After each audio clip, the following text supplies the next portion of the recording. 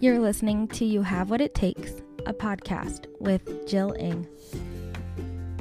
Today on the podcast, we're going to tackle the first lie that kids typically believe when they have been through trauma. Before you listen to this episode, be sure to check back on episode 5, Fighting the Lies. If you haven't had a chance to listen to that podcast, it might be difficult for you to follow all the things that we're going to be talking about today. So consider listening to that first and then hopping back over here and listening to this episode 6. Lie number 1, something bad will happen. Let's get started.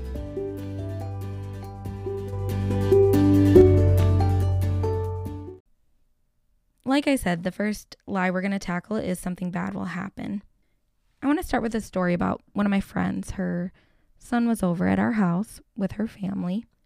Her foster son had pushed his foster sister over, and he was completely frozen. We couldn't figure out what happened. We were trying to figure out why he was upset, why he wouldn't talk. We were all really concerned about him because he went completely silent, and he's usually a very talkative kid. We brought him into the other room, did some mindfulness with him, had him get grounded a bit by making observations about the room. We asked him about all the 5 senses, something he could smell, something he could see, something he could feel, all those different sensory check-ins. And after he had settled down and was able to speak again, we asked him what happened. He was so afraid that when he had pushed his foster sister, that he had broke her. It took him a few minutes to get this out, but he was devastated and terrified. For most kids, that wouldn't make a lot of sense that that's what they would be worried about. But this kiddo has been through a lot. He has been abused by a family member that he loved and trusted and still does. Because of that experience that happened to him, he is very afraid of also being violent or aggressive. He also doesn't understand that when he pushed his sister wasn't the same thing as an adult hurting him, but he felt really upset and worried and was really triggered by that choice he made and her falling over. The reason I tell you this is there are reasons that kids have reactions. They're triggered for good reason.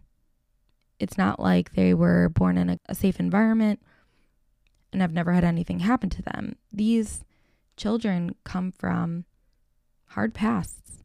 And a lot of times it's not anybody's choices that have led to this situation, but just their circumstances in which they were originally living in. We're going to start with the facts. The fact is this child had something bad happen to them. At least one thing. A couple years ago, I went to a conference about trauma and learned about ACEs. I had heard about them before, and you can learn more at the cdc.gov/vital signs/ACEs. ACEs stands for Adverse Childhood Experiences. This list I'm about to share with you is not comprehensive, but is a good start to give us a general idea of examples of adverse childhood experiences. Violence, either experiencing it or witnessing it. Abuse, that could be sexual, physical, emotional, spiritual abuse. Neglect, again, that can have a lot of different connotations. Being left alone, not being fed, not being comforted when they cry. Exposed or around those who were exposed or participating in substance abuse, toxic, stressful environments, or an experience that was toxic and stressful, severe medical intervention. Think about children who have experienced surgery after surgery or hospitalizations, been poked and prodded at a very early age, children that were not able to be held because they were in the NICU and needed different wires and contraptions hooked up to them. And then there's also abandonment. That could be from death, from people moving away, people disappearing from their lives, incarceration. So there are a lot of ways that children can develop ACEs. Most kids in foster care automatically have been moved at least once. So they already have at least one ACE, even if they don't have any of the others. Most kids in foster care, and I'm not going to say all because that's definitely not true, most being more than half, have some sort of abandonment. Either they lost touch with their entire family, they lost touch with one family member, and a lot of kids completely start a new life. So they move from this school, this family, this environment, this culture, and move to a completely different culture and different home and different style and lose everything. So they're so shocked that they've moved from one place to another that even though it was a good move, they didn't know that for a long time, and it takes a while to adjust in the new environment. So the move itself was traumatic. So these examples tell us that these kids expect something bad to happen. So I believe that most kids that have been in foster care or adopted, for that matter, do have this struggle. This is shown in their lives in one way or another. As a result of these experiences, kids that think something bad will happen live in constant fear. What does this look like? It looks like hypervigilance.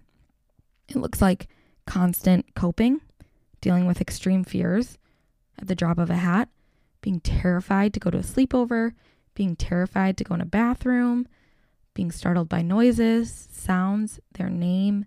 It could be a ton of different triggers. They typically freeze. Some kids fight. If you're familiar with these reactions to different triggers, fight is kind of getting aggressive, and freezing is just not being able to do anything.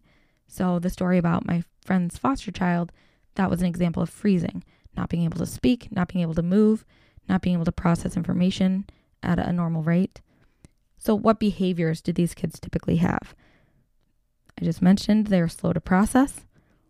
A lot of times they lie because they believe that if they tell the truth, something bad will happen as a result, and they're terrified. They believe this is a life or death situation to lie and protect themselves. Last week, I read a book called The Boy Who Built a Wall Around Himself. And one of the things that the superhero that comes out of the wall talks about is the fact that they're going to lie for you, and that's to protect you. So the kids build this wall that lies for them, which is kind of a metaphor, obviously, but they lie because they're trying to protect themselves from something bad happening to them again. This also looks like disassociation.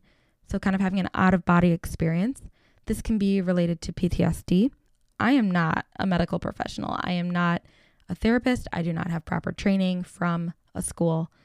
I have read a lot of books. I have done a ton of therapy with my children and without my children on my own, but I am not a professional. And so I do not want you to use me to replace your therapist. I would like you to invite me into your village to support you alongside your therapist, your children's therapists, and such. So I just want to say that right out the bat, that I am not a replacement. I am here to walk alongside you as you work through these different things with different professionals. Disassociation is something to really notice if you feel like your child doesn't remember events, is unaware of what they just did. They probably were just so triggered that they didn't even participate mentally. It was a subconscious reaction, which can be really hard to deal with, but is very important to notice because there's a huge difference between hitting someone because you're angry and hitting someone because you're terrified you might die.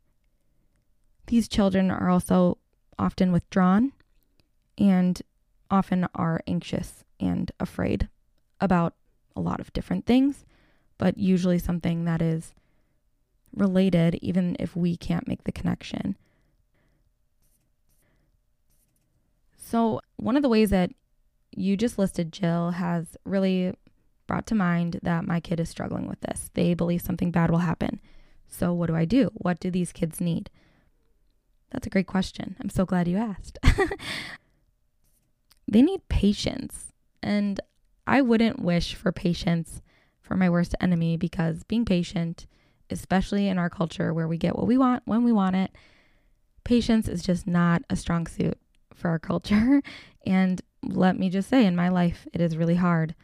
But developing my patience, my ability to have compassion and extend empathy to my children when they're having these reactions and being triggered and thinking bad things will happen when I feel very safe is really difficult. It's very easy one day to say, this is so important. I totally get this, especially when you first meet a child. But day after day after day, it can be very easy to kind of blow up or get frustrated about your kids' reactions to simple day-to-day things. It's really important to develop that empathy and patience and have calm reactions as much as possible to their reactive behaviors. A big thing that we need in these kids' lives is coaching and modeling. So we talked about on the episode 5, when we were talking about fighting the lies, we talked about the fact that you kind of need to join your child in this battle, and you need to say, I see that something bad happened to you and you're reacting to this thing. So I'm going to do A and B. Which would you prefer? And so the child can decide, I would really like you to A, give me a hug. Sometimes I even use my fingers and I say, would you like, number 1 would be a hug, number 2 would be space, and number 3 would be alone. So would you like me to hug you and give you physical contact would be 1 finger. 2 fingers would be, I want you to stay with me, but I don't want you to touch me. I call that space. And then number 3 would be, I just want to be alone. Oftentimes I stand outside the door and I say, I will respect you and leave you alone. Please knock on the door when you're ready for me to come up and check on you or come find me.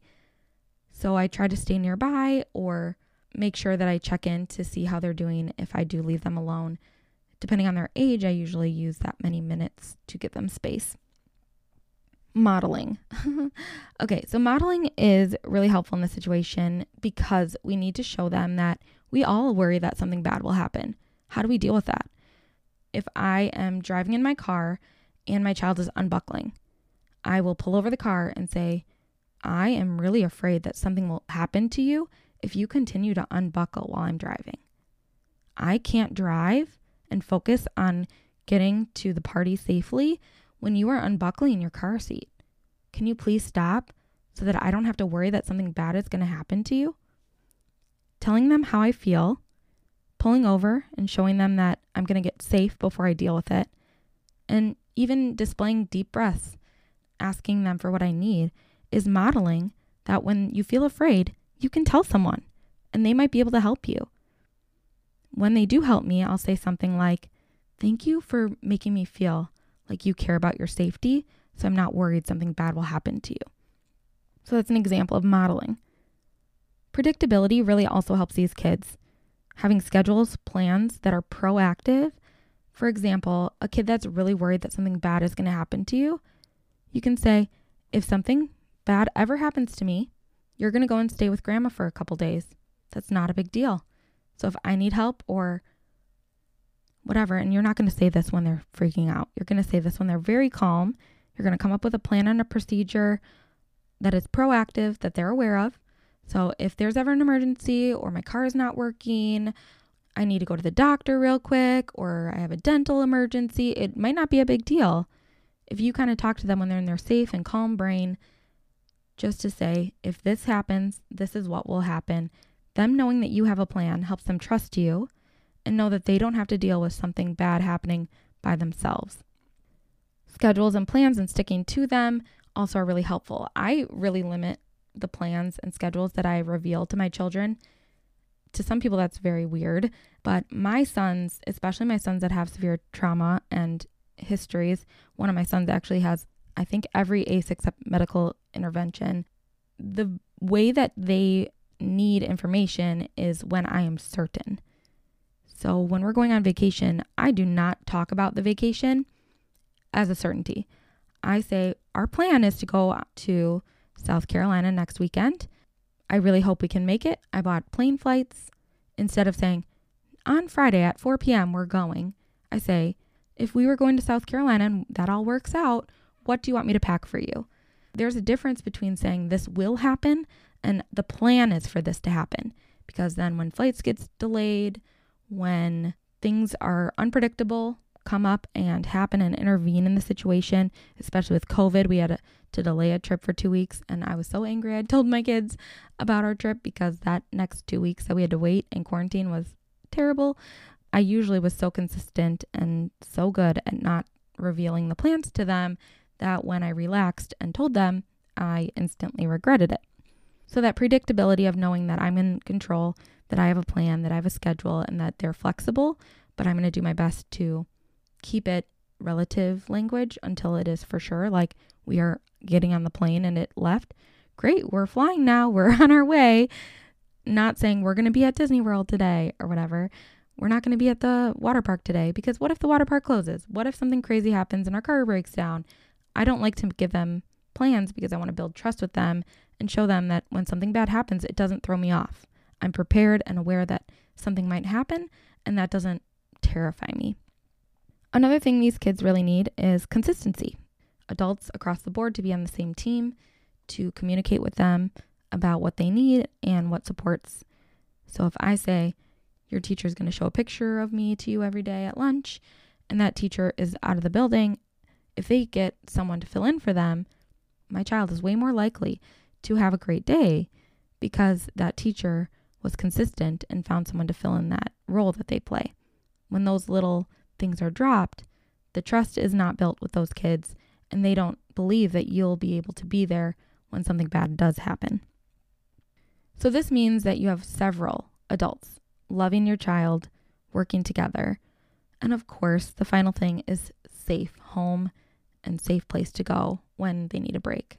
So you being a safe environment, nonviolent, gentle, calm, not saying you can't get angry, not saying you can't have feelings. I have a lot of feelings, but not losing my cool, taking a break when I need to take one, and getting interventions and allowing other friends who are safe to help me protect my child are all really important things. So if the lie is something bad will happen, what's the truth? The truth is God is always with them. Let's talk about a Bible story that shows us that God is always with us. I love the story of Daniel in the lion's den. This is in Daniel chapter 6. Daniel was quite old when this story occurred. He was under the rule of King Darius, and King Darius really wanted to be worshipped. Daniel wouldn't, and he was required to pray only to the king and not to God. The other people that were working for the king did not want Daniel to be praised and be encouraged. And so the administrators and all of them figured out that Daniel loved to pray, created a rule around it, and then caught him praying and giving thanks to God, as he did every other day. So Daniel still prayed even when he knew that the decree said that if he were to pray, he may be thrown into the lion's den. Just to clarify, this is literally a pit dug out of the ground with a bunch of lions in it. So this jealous group of men came to the king and said, literally, I'm going to read it for you. Remember, your majesty, that according to the law of Medes and Persians, no decree or edict that the king issues can be changed. They caught him in a spot saying, you cannot change your mind. That's verse 15. And so he did. He gave the order that Daniel was thrown into the lion's den. So not only was he thrown in the den, but a stone was brought and placed over the opening of the den so that Daniel could not get out. The king was restless, couldn't eat, didn't want to be entertained. He just stayed up all night worrying about his friend Daniel. The next morning, the king got up and hurried to the lion's den. When he came there, he was yelling to Daniel. He was like, Daniel, I know you love God and your God has protected you. Did he rescue you from the lions? I paraphrased there. But Daniel said, my God has sent his angel and he shut the mouths of the lions. They have not hurt me because I was found innocent in his sight. Nor have I ever done wrong before you, your majesty. The king was overjoyed and gave orders to lift Daniel out of the den. And when Daniel was lifted out of the den, no wounds were found on him because he had trusted in his God. When I read these verses 21 and 22 and 23 from Daniel chapter 6, I just remember how we need to trust in the Lord and how God will protect us when we trust in him. I don't ever want to downplay with our kids that God is always with them and was with them even when they didn't realize he was. Because that is an important thing to notice. We need to remind our kids that when you felt alone, you were not alone. God was with you. And even though you didn't trust him, even though you didn't know him, he was there with you. And he brought you here. And he was with you through all these days and all these hard times that you've had. So what does that mean for our relationship with our kids? That means that we can say, I will be with you when hard things happen. You don't have to go through hard things alone. I'll be here to walk with you. Again, that doesn't mean that you will physically be there to live with them every day. That does not mean that you will sacrifice your own safety for theirs, but that you will stay in their lives, that you will be there to walk through hard things with them, and that they won't have to endure them alone. So we can remind them that God is always with them and that we'll be there with them. Something I did very early on in my kids' lives was teach them my phone number over and over and over. Because whenever you have kids that have had a really hard start, the best thing you can teach them is how to get a hold of you. And I've never changed my number, and I don't plan to. That allows our kids to know that they can get a hold of me and that I will be with them.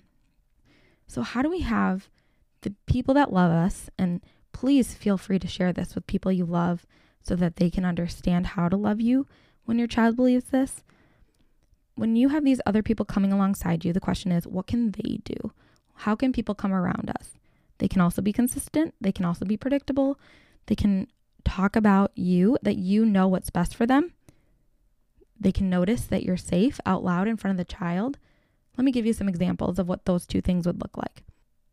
One of my friends brought her two adopted kids over and they were spending the night. I said, wow, your mom packed all of your clothes, all of your sleeping items. She must really want you to have a great sleepover. And the kids were just like, yeah, my mom's the best. And that's something that I would not normally say to a typical child. When my nephew sleeps over, I'm not like, wow, look at what your mom packed for you. Because it's not a normal thing to say. But I realize with these kids that have been through so much, I'm automatically noticing all these things that their parents are doing to show them they care. When their mom brings them dinner, I say, wow, your mom really wants you to have a full belly. Look at that huge plate of healthy dinner she gave you. These observations are critical to bonding and attaching with these children and showing that adults are safe. Pointing that out as people that are around your child can be life-changing. And I don't want to sound overdramatic. I can sound overdramatic, I get it. But this is not an overdramatic thing. This is necessary. Another thing that families can do as they walk alongside you is to be an encourager. It is so hard to be with kids who freeze. I was talking about patience, and I lose my cool the most when I'm out in the community because I am extra nervous, extra hypervigilant. I'm worried something bad will happen the same way my kid is. So understanding that the adults that you are trying to support as they love their kids are also being triggered that something bad will happen and are having these same anxieties, fears, feeling nervous, freezing, or reacting to something is because they love their child so much and they've seen things you don't understand. They have seen this child do unsafe things. They've been cruelly treated by this child and are so afraid that you will see that about their child and dislike them or not see them as valuable anymore. They are worried you're going to reject their child, and they know how deeply that will affect their child. And so the combination of all these stressors really provide an environment of anxiety, stress, and these people need your support. They need meals. They need you to bring over coffee. They need you to think about them on holidays and at birthdays. When they say this is a really hard month for my child every year, you need to buckle down and support them in that month and say, we see and we hear you, and we're going to remember that you need extra help every February or every October. And we're going to come around you and show you you're important to us during that month to try to prevent it from being such a hard time for your family. Also, sticking to plans and following through with what the parent that loves this child is recommending to you means so much. I've had some friends and family come around me and react to something that I've asked them for or follow through on something I asked them to do. And it is such a form of love and encouragement and support that is indescribable. And so I want to encourage you to understand that your role in walking alongside this parent, the way that I'm trying to walk alongside them, could really change the dynamic of their relationship with their child, their view of themselves, and feel supported in getting the child the care and the support that they need so that they can be safe and grow to be incredible adults. Because something bad happened to them doesn't mean that they deserve to have this difficult life. So my request to you is to walk alongside these people who love this child that you also love and that you get a break from and that you only see a couple times a week, and say to them, you're doing a great job. You need help. I see that. It seems like you need a break. I'm going to watch her for a while and I'm going to be the disciplinarian today. That is like the deepest form of love to me, is when someone says, I'm going to hold those boundaries that I see are important to your child to help them be successful. I'm going to hold your child to that standard for you so that you don't have to today. That's like the deepest form of love to me with my children who have been adopted and have gone through trauma, is to say, you're not over-parenting. You're parenting this child well, and I'm going to take on that burden with you. I want to resource you after giving you all this information. I know it can be a lot, but I really want you to understand these lies. I want to take the time to give each of these lies what they deserve.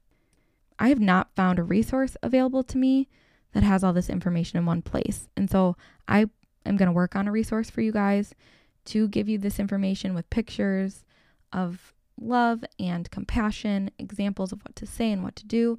But until I can get that resource available to you, I hope this podcast is a good start, gives you a good picture, a resource you can send to therapists or family, teachers, something that you can offer and say, I know you don't know my kid, but you need to know that some bad things happen to them. And as a result, this is what they need. And when you see these behaviors, it's a response to this need. I'm going to read another book to you this week. I know we read one last week, and this week we're going to read a different book for our mindfulness moment called Right Now I Am Fine. And so if you want to meet me over on the next podcast, that little bonus episode, I would love to share this with you as a way to kind of ground your child, help them see that they're safe and that nothing bad is happening right now.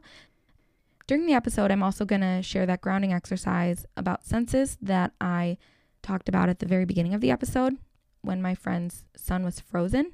So I'm going to walk you through that grounding exercise, which should only take a minute, and then I'm going to read you the story. Right Now I'm Fine. Please follow me on Instagram or catch me on Facebook, The Evermore Collective. I want to be able to connect with you and resource other foster families and adoptive families so that we can all love well together. Please share these resources with those around you, because you don't need to go through all this alone. And yes, I'm here for you, and you have a team maybe of therapists or other caseworkers that are around you, but you need a village that can understand the lies that your child believes. So as we go through these lies, if you feel like your child is struggling with one of them, please share this information so that other people can walk alongside you well. Thanks for listening, and I'll see you over on that mindfulness moment.